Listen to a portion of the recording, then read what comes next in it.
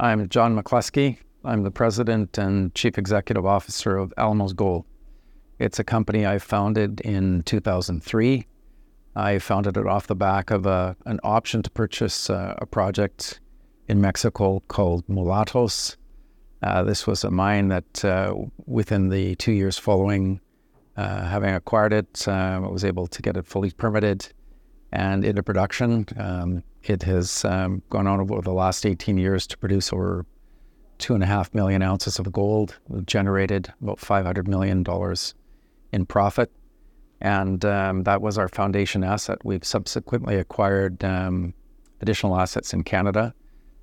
Those are two producing mines, Young-Davidson and Island Gold. Collectively, the three operations produce over 500,000 ounces of gold a year. Through expansions and other development assets we have in our portfolio, we intend to take production to 800,000 ounces a year by 2028. It's been a tremendous growth company, but it's also been a company that's been very profitable along the way. We've done that by keeping a very strong balance sheet. We're effectively debt-free. We have $200 million cash. We're paying for all our growth and expansion out of our cash flow.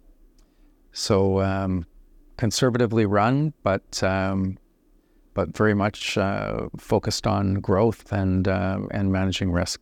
John, welcome to London. Thanks for joining us. Thank you. And what are you over here to do? Well, we have some very large investors that are based here, and we like to come in and see them from time to time. There's a responsibility when you're running a mining company to make sure you're getting a decent valuation in the market. And it's a highly competitive environment. And we have a great story to tell, and that's what we're doing. We're here. Good. Now, I was listening to your story about, the humble beginnings of this 20-year overnight success of yours. It takes a lot to kind of stay on the straight and narrow, to actually build a mining company. Because I always say mining's tough. Things go wrong. It's difficult out there. So for you, what were you doing before you formed this in 2003? Where does the experience come from? Yeah, I started in the mining sector in the early 1980s. I went to work for a little junior called Alamos, and it would have had a market capitalization well under 10 million when I started. And over the years that followed, it ultimately grew into a $7 billion company, and then it merged with Goldcorp, and then Goldcorp was subsequently taken over by Newmont. So it's all part of Newmont now. But the experience, I spent my first 6 years in the industry working at Alamos and watching that company grow from virtually a standing start to becoming a mid-tier producer. That was a very interesting experience. I learned quite a lot along the way. Subsequent to Alamos, I went out on my own and I started to do more entrepreneurial things. I was quite successful. And then the founder of Alamos, who by this time was a good friend of mine, he came to me and he said, let's do something together. Let's start a project together. And we started Alamos. It's interesting. As I was listening to the CEO of NVIDIA the other day, and he was talking about his journey, multi-billion-dollar company, but like yourself. And he's saying, I think he was asked, would you do this again? And he said, hell no. Being an entrepreneur is harder than it looks. And there's a lot of bumps along the road. I mean, when you look back, how do you view it? I think of it almost like a salvation for me. Right. I needed to take on a pretty significant challenge at that point in time.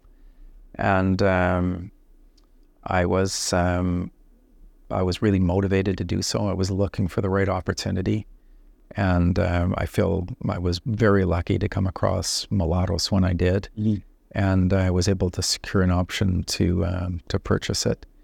And we caught the very bottom of the cycle when I entered into that option agreement. It was November of 2001. The gold price was $264 an ounce. That day I signed the deal. And I agreed to pay Placer Dome $10 million plus a royalty if we're ever able to get it into production. And we were able to pay off the cash portion of that royalty in 2003.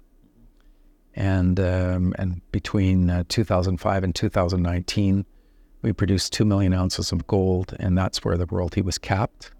So we paid out the royalty, and we're still going strong. Mulatos was, I don't know how to say it. It was the unicorn. It was a very, very rare project to find. Most oxide heap leach projects, they tend to be quite limited.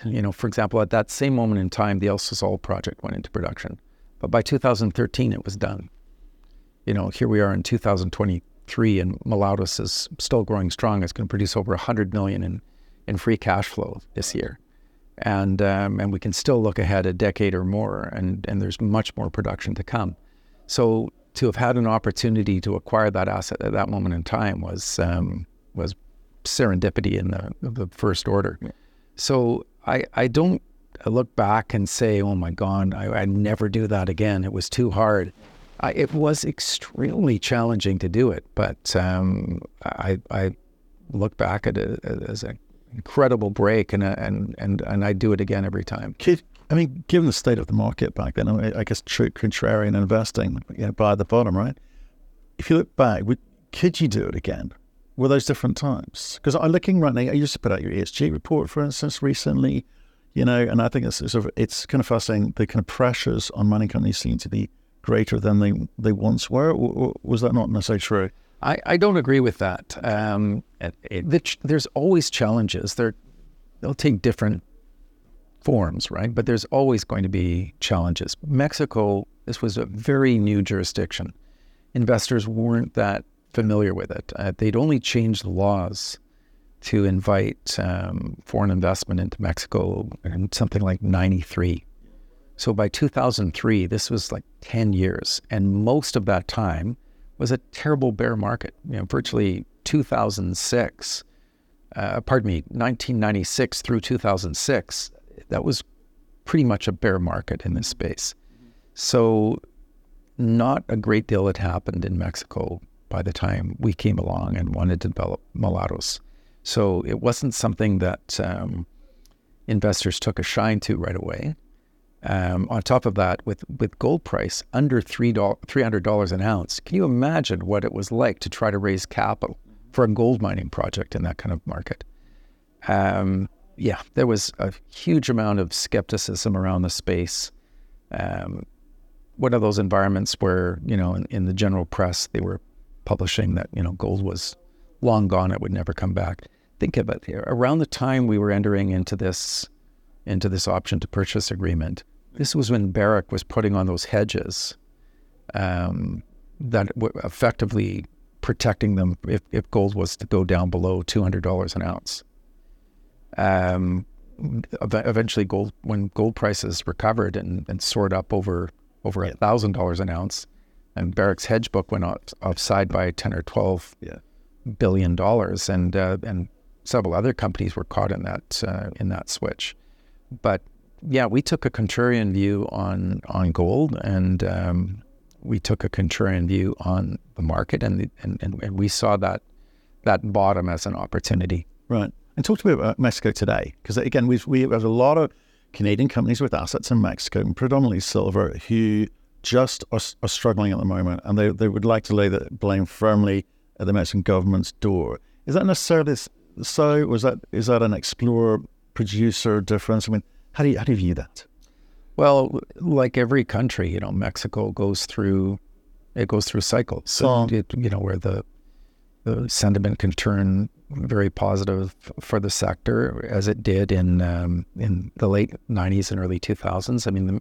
The Mexican government was sending delegations up to Canada to the PDAC convention, but other mining conventions as well, and they were strongly encouraging Canadian companies to come down and explore and to develop in Mexico. And we were part of that first wave. We were one of the first half dozen juniors, let's say, that were into Mexico and spending money and trying to get business done. And those the first 10 years we were there, we actually started, kicking around looking at exploration opportunities in 1994, 95. That's when we're looking at our first exploration assets. We went public in 96. But after the market went into a big downturn, there wasn't much we could do. You know, we basically kept Alamos in a filing cabinet, and we were waited for the market to turn around. Well, that was 97, 98, 99, 2000. Finally, 2001, after 5 years of this very serious bear market, we saw the market was going to turn. And then we wanted to get in on something, and that's when we entered into the option to purchase Mulatos. Well, that was a good guess, but it was a guess. And the market literally started to turn within 16 months. Market gold prices started to go back up again, and we caught that wave. Where are we now? You know, there's very negative sentiment in the market. Despite the fact that gold is well over $1,900 an ounce, there's relatively negative sentiment among investors. I think the combination of that negative sentiment plus a much more socialistic government in power in Mexico right now, that's combined to make it very difficult for the junior end of the sector in Mexico. Right. Yeah, we'll come on to gold price and margin later on. So if you, again, I just want to stick with you because I want to get to know the man. If I'm going to kind of get into a company, I want to understand what's going on up there, what's the thinking, and you mentioned growth twice in your introduction, and I definitely want to talk about growth for, $7 billion company. But the entrepreneurial bit of you was said, I need to do something. I need to do something significant. Most entrepreneurs get bored after a while. 20 years in, what's kind of kept you sustained in terms of the interest levels? I have not run the same company for 5 consecutive years. Right.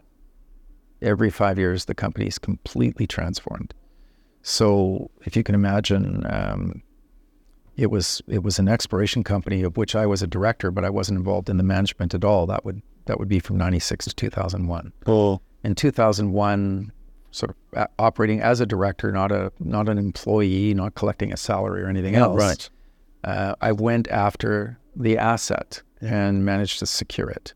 And by the time I had it and was able to raise the money to exercise the option, at that point in time, I decided to become CEO of the company.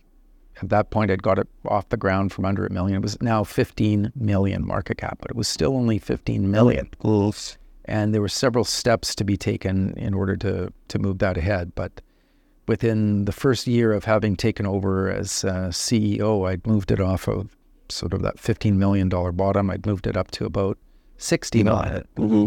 And how? What was the shift? Well, there was a people. First of all, just securing the asset. I mean, it looked like an option that we wouldn't necessarily be able to exercise at one point in time. And there was also 2 companies involved. There was a company called National Gold and ourselves, and we each had a piece of it. And we had to merge those 2 companies together, and I was successful in doing that.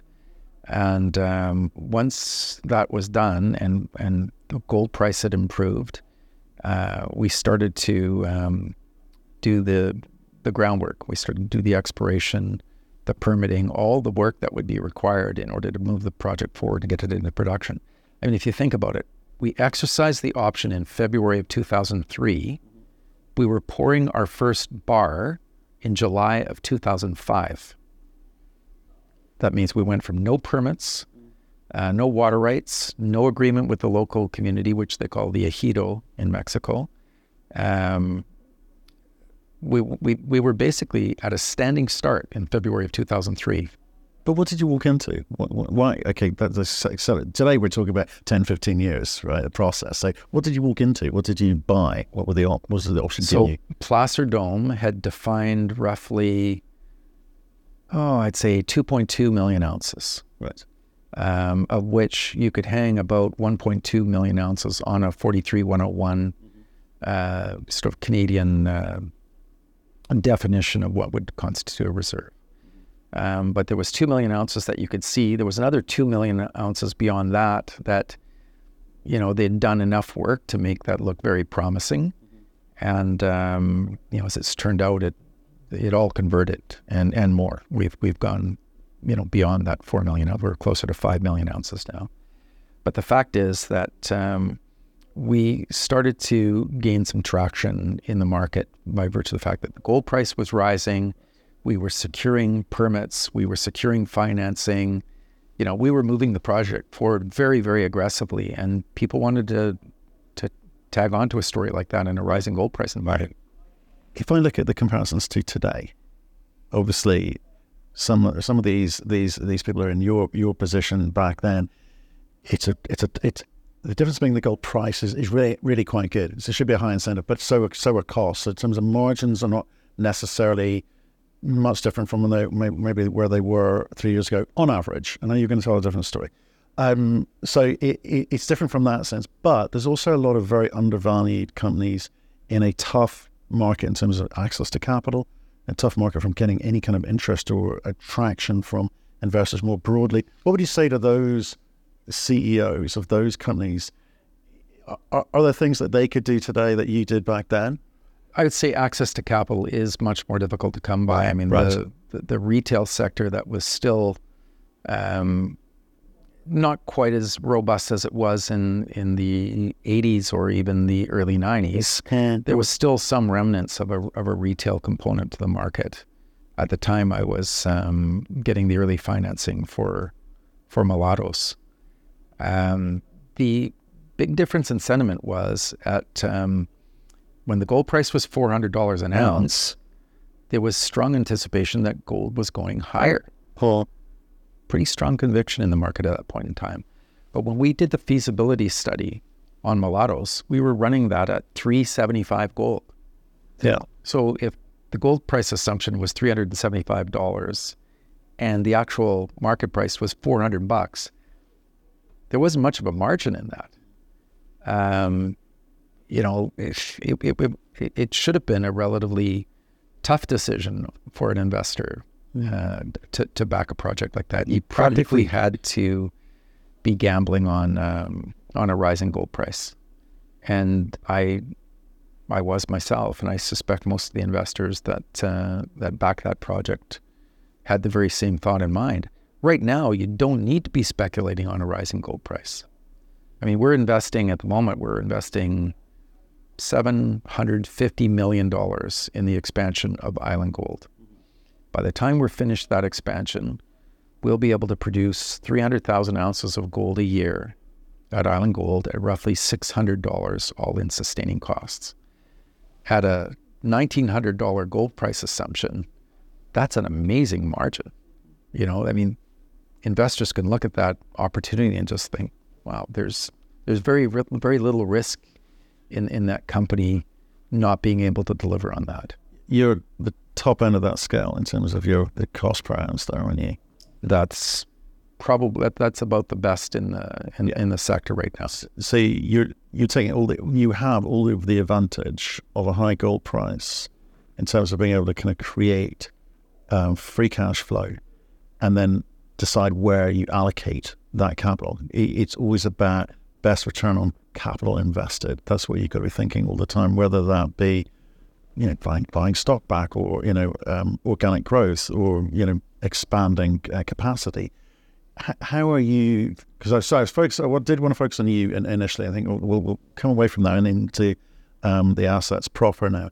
How do you view the kind of growth profile of the company? Where does it come from? Because growth is one thing, making money, the margin, the free cash flow is another, and then what it means to shareholders as well. How do I benefit from it for being a shareholder? Well, we're always focusing on margin. We understand we're running a business, and the objective of the game is to make a profit, make money for investors, and we've consistently done that. If you looked at the return on invested capital from the earliest days of the company, it's basically averaged roughly 14% annually for 20 years. Okay.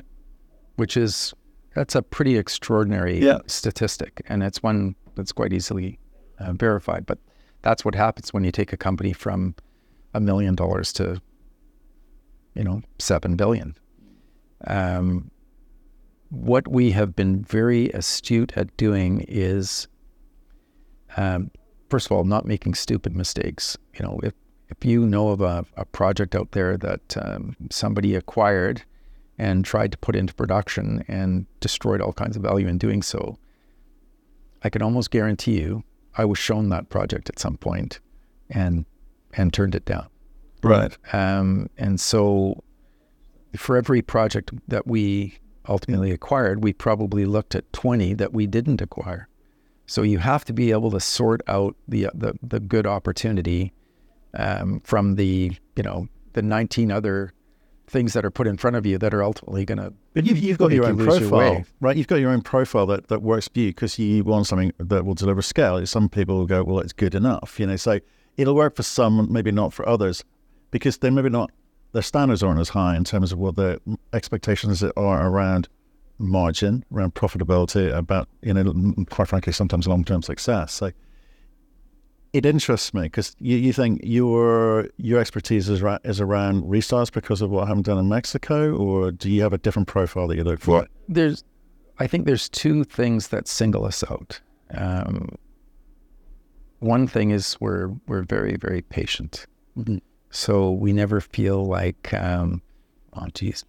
got to do a deal this month or this year even. Right. We're waiting for the right moments within the market to do the best deal. Right. And we watch things very, very closely to determine, when it's time to move. Good. So, for example, when the gold price was sub $300 an ounce, we were aggressively looking for opportunities.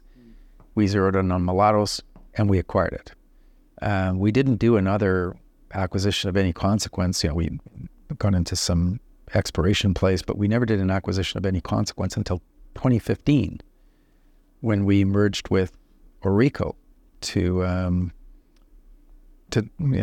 form the next leg of our growth. That brought in the Young-Davidson project. Young-Davidson, after the capital we put in, it now generates over $100 million a year in free cash flow.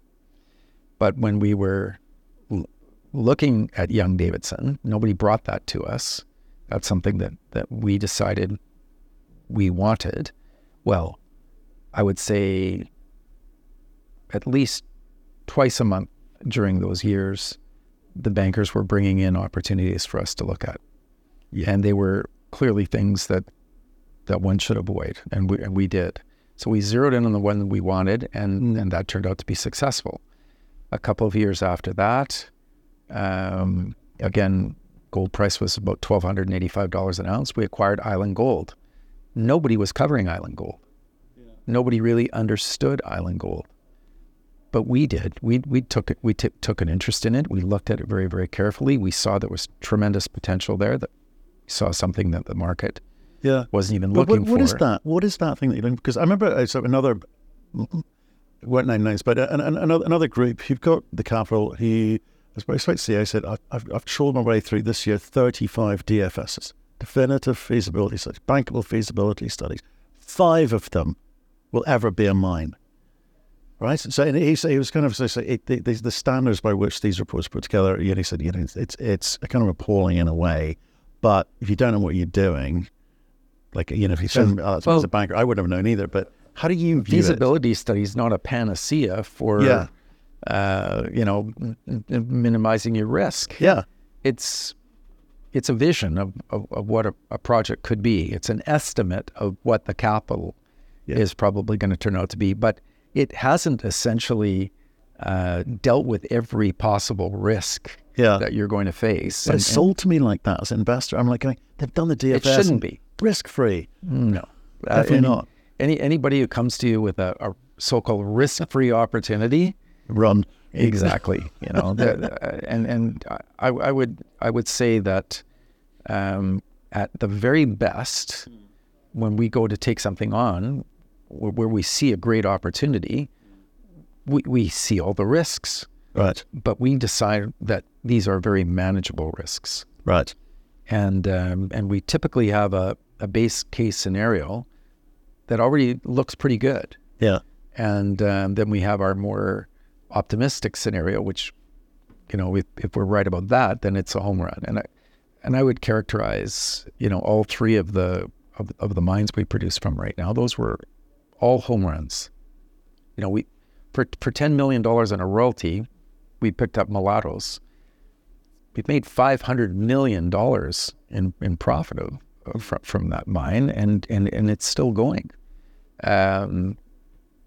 These, if you take a look at when we acquired Island Gold, when the market didn't understand that acquisition, we paid $600 million, just over $600 million US to acquire it.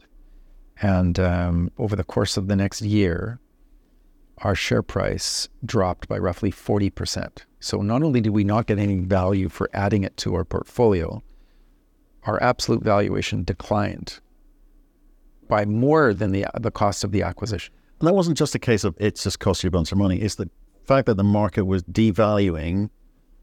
The market thought we had taken on a liability. Right. They thought it made the company worth less. Well, by 2023, the consensus valuation that street has on that asset is now $2.1 billion. And we've taken it from where we were roughly 1.5 million ounces in all categories when we acquired it. It's over 5 million ounces now, and it continues to grow. The grade has improved it was around 9 grams when we acquired it. It's around 11 grams now. The lowest block that we've defined in our exploration work, it's about 2 million ounces grading 17 grams. In other words, one of the assumptions we were making is that as this deposit would go to depth, the grade would improve. Mm-hmm. Well, now we've absolutely defined that. Right. And we've shown the market what this is, and what it is a world-class asset.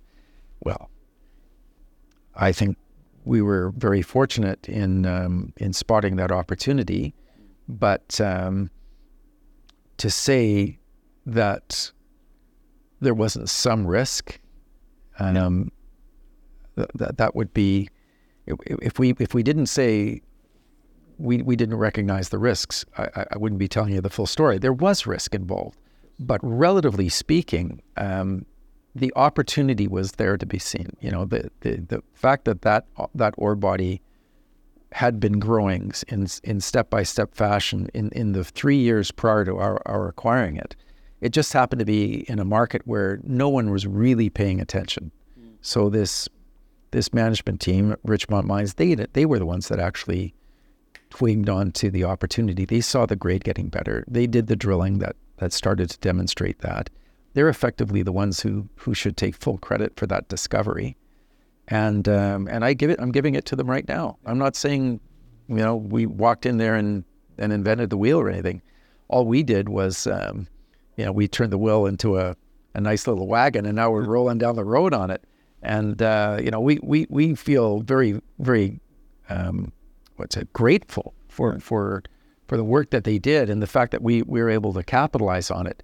But we knew we were in a position to do that. We put ourselves in a position to do that. It's interesting. Again, it interests me, all of this, because I guess you get to press and it's a very rare thing, you get to press the I told you so button on that. But there's a lot of hard work to prove that you were right between then and now. And I'm just wondering, and so when I say listen to you, it feels like there's a little bit of, there's a whole bunch of data and science and systematic approach to increasing efficiencies and, driving those costs down, increasing those ounces produced, backfilling reserve and resource numbers. But there's a little bit of that entrepreneur still in there, taking those calculated chances on things that perhaps people, may not do. Is that right? Do you feel that about yourself? It is. We're very much, this company was started in the spirit of entrepreneurship. I mean, I didn't come out of a major mining company, for example. I started in the mining industry in a little junior. Alamos was an $8 million company when I joined it. It was an office full of old stock promoters, Chester Miller and Jim Billingsley. These old guys had been involved in some of the really great discoveries that had happened in Canada in the 1970s. They were already quite wealthy by the early 80s, and they decided they twigged onto something new. And the new thing was open pit heap leaching. This was in the very pioneer phases of open pit heap leaching. And Chester Miller said, there's something to this technology. I can really make something of this. I can take very little capital and I can make a gold mine. Yeah. And he twigged onto this. He got involved in a project in Southern California called the Picacho Mine. That's about the time I came along. The first year that I joined the company, he produced 7,000 ounces of gold, but he'd proven the concept. And that company went on to generate phenomenal profits. But, there's entrepreneurship. You see a technology, you see how you can actually turn, what would be otherwise a marginal or loss-making mineral deposit, and suddenly you've come up with a way to actually turn it into a profitable operation. Well, that's entrepreneurship. I remember Doug Ramshaw, I think, told me about Chester, and he was sort of very effusive and very warm memories of him for sure. Chester Miller was 56 when I met him, and I was 23. Yeah.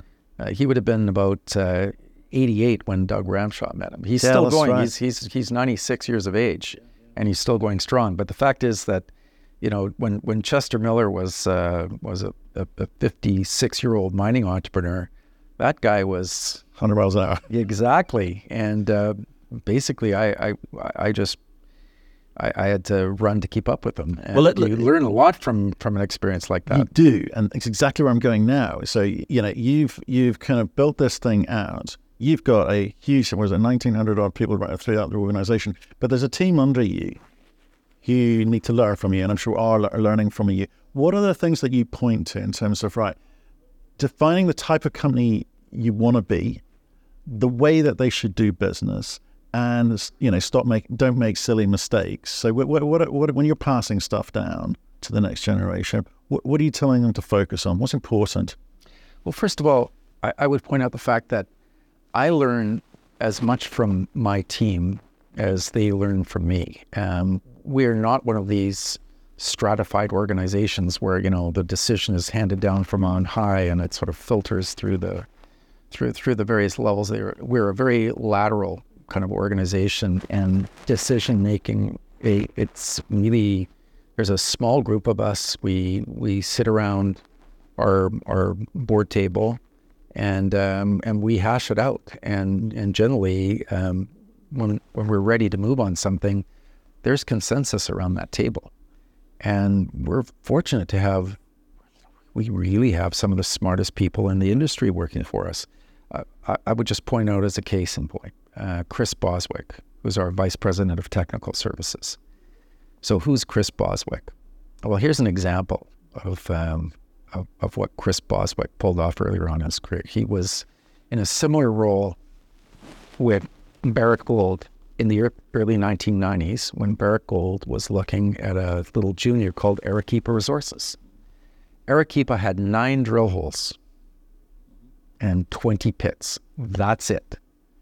And he extrapolated from that very limited amount of data that could potentially be a 5 million ounce gold deposit. And on the strength of that call, Barrick invested like $1.5 billion in, this is it'd be about 94, maybe 95, $1.5 billion to acquire Arequipa Resources.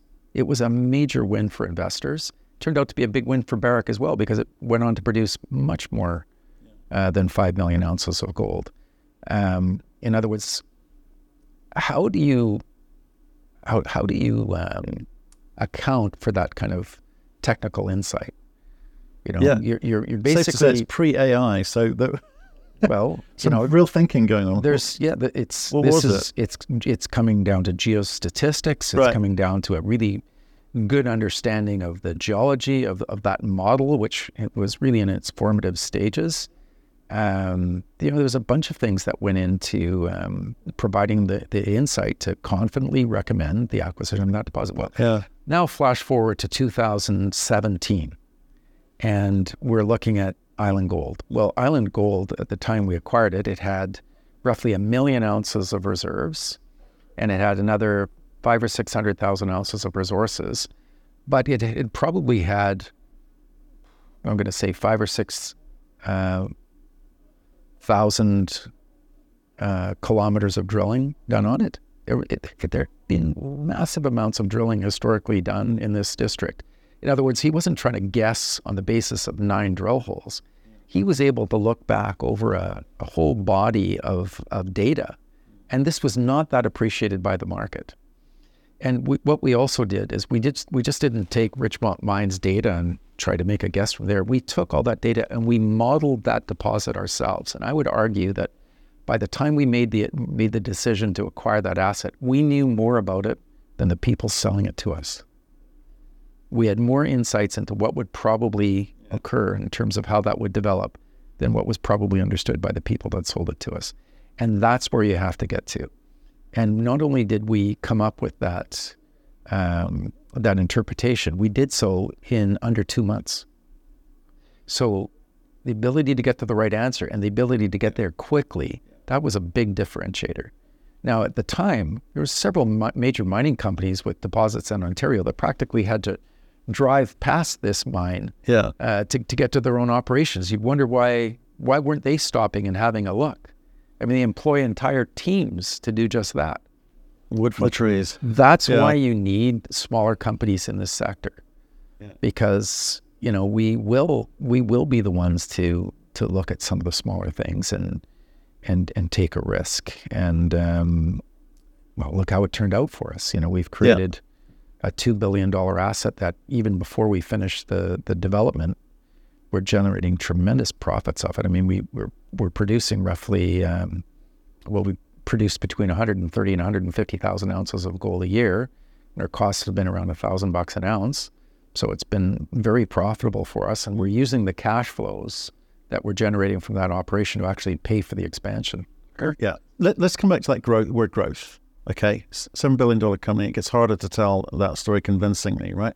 So you've got to have an eye to the future. And you said every 5 years you've had a different company that you're building out. So I'm intrigued about what the next 5 years looks like for you in the context of growth, the backdrop of growth, because we've got the producing assets. What sits under that? How do we backfill or fill in these ounces or replace these ounces now and into the future? What's that look like? The biggest single capital project that we've ever undertaken is the expansion of Alamos Gold. Yeah. At $750 million, we've never done anything that big. Now that takes us from 130,000 ounces where we are today. It'll take us to 300,000 ounces of production at conservative low costs. So that's a huge growth step.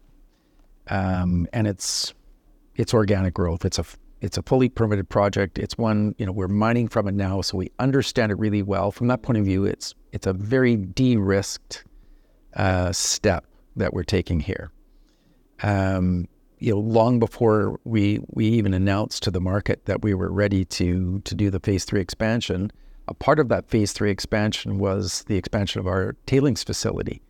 Well, before we made the announcement, we completed the expansion of the tailings facility. So we sort of do things like that in a very quiet way that de-risk the growth step. Right. Okay. And so we're quite confident on the basis of this expansion. By 2026, when it's done, we're going to be operating at over 600,000 ounces of gold a year. Behind that, we have a project called Lynn Lake. Now, Lynn Lake is an equally interesting story. We actually picked up Lynn Lake almost by accident, because when we acquired Young-Davidson, we took over a company called we took over Orico Gold, and Orico Gold had a joint venture with this little company, which had the Lynn Lake project. But the joint venture structure made no sense at all. So I went to the chairman of that company. I said, we should just probably acquire you, because they were trading at a $13 million market cap. And I was now required to spend $20 million for 60% of that project. Yeah. I said, well, why don't I just take you out for $20 million? Yeah. And that gives you And so that's essentially what we did. So we acquired that project for, I think it was $22 million at a point in time when the gold price was under $1,100 an ounce. It was like January of 2016. So where is it now? Consensus value on that project now is about $450 million. Not bad for a thing you acquired for $22 million. 7 years ago. We finished the permitting on it now. We've expanded it from 1.6 million ounces. It's currently trading at around, it's currently sitting at around 2.6 million ounces in our mineral inventory.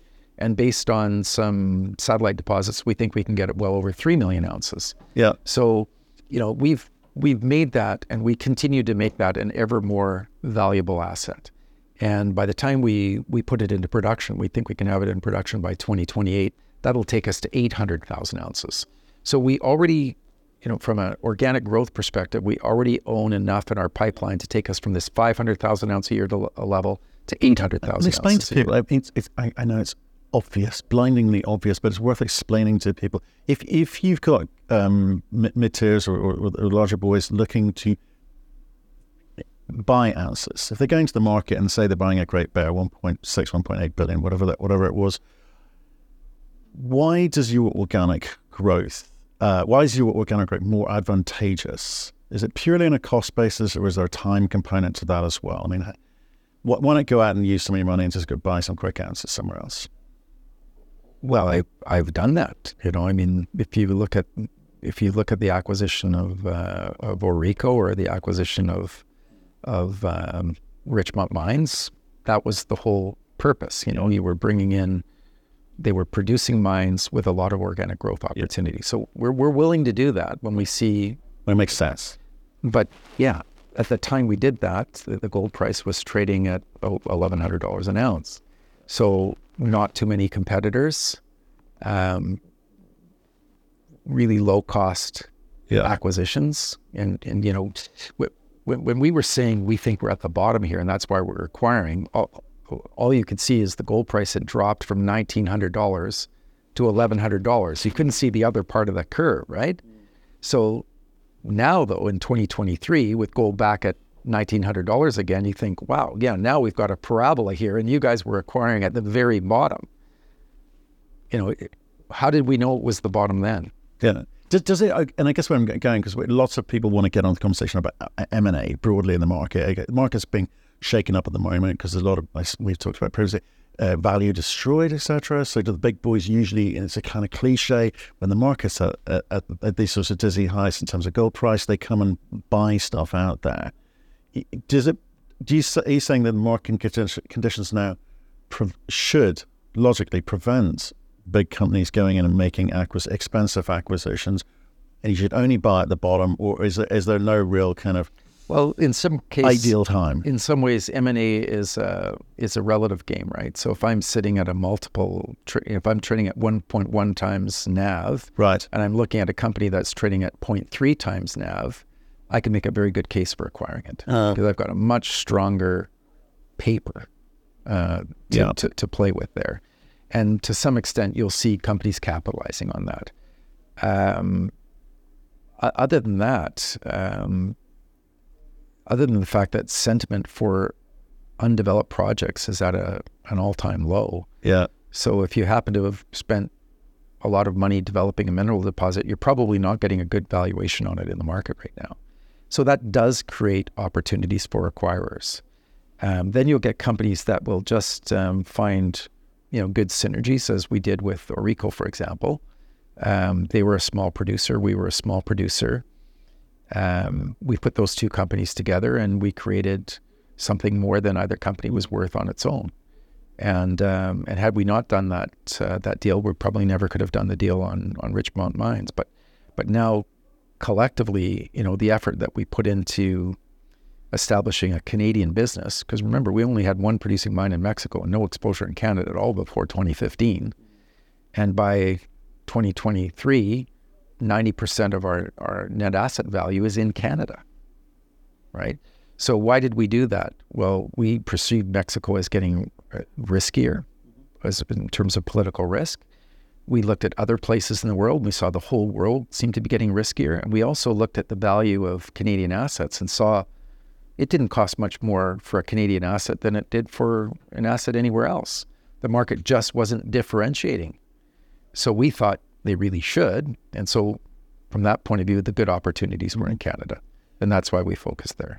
Right, Sean, I'm getting signals from the team behind the camera. We've talked far too long, and I've enjoyed it far too much. But we better wrap it up. And I'll just let you finish off with, right, you obviously, last 3 years have been good to you, good to your shareholders. What have we got to look forward to in the next 12 months?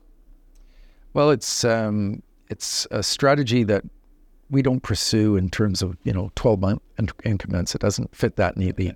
But our sort of multi-year strategy is to sort of build out our portfolio by wisely investing our capital in order to expand our production and lower our costs.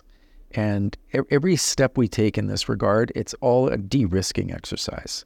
By the time 28 rolls around, we're going to have 4 producing mines generating 800,000 ounces of production at sub $1,000 all-in sustaining costs.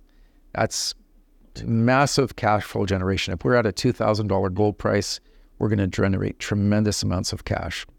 That hopefully is going to mean higher dividends for our shareholders. We've been paying a dividend since 2010, but it'll allow us to pay even more dividends and allow us to look around the world to see if there's more opportunities.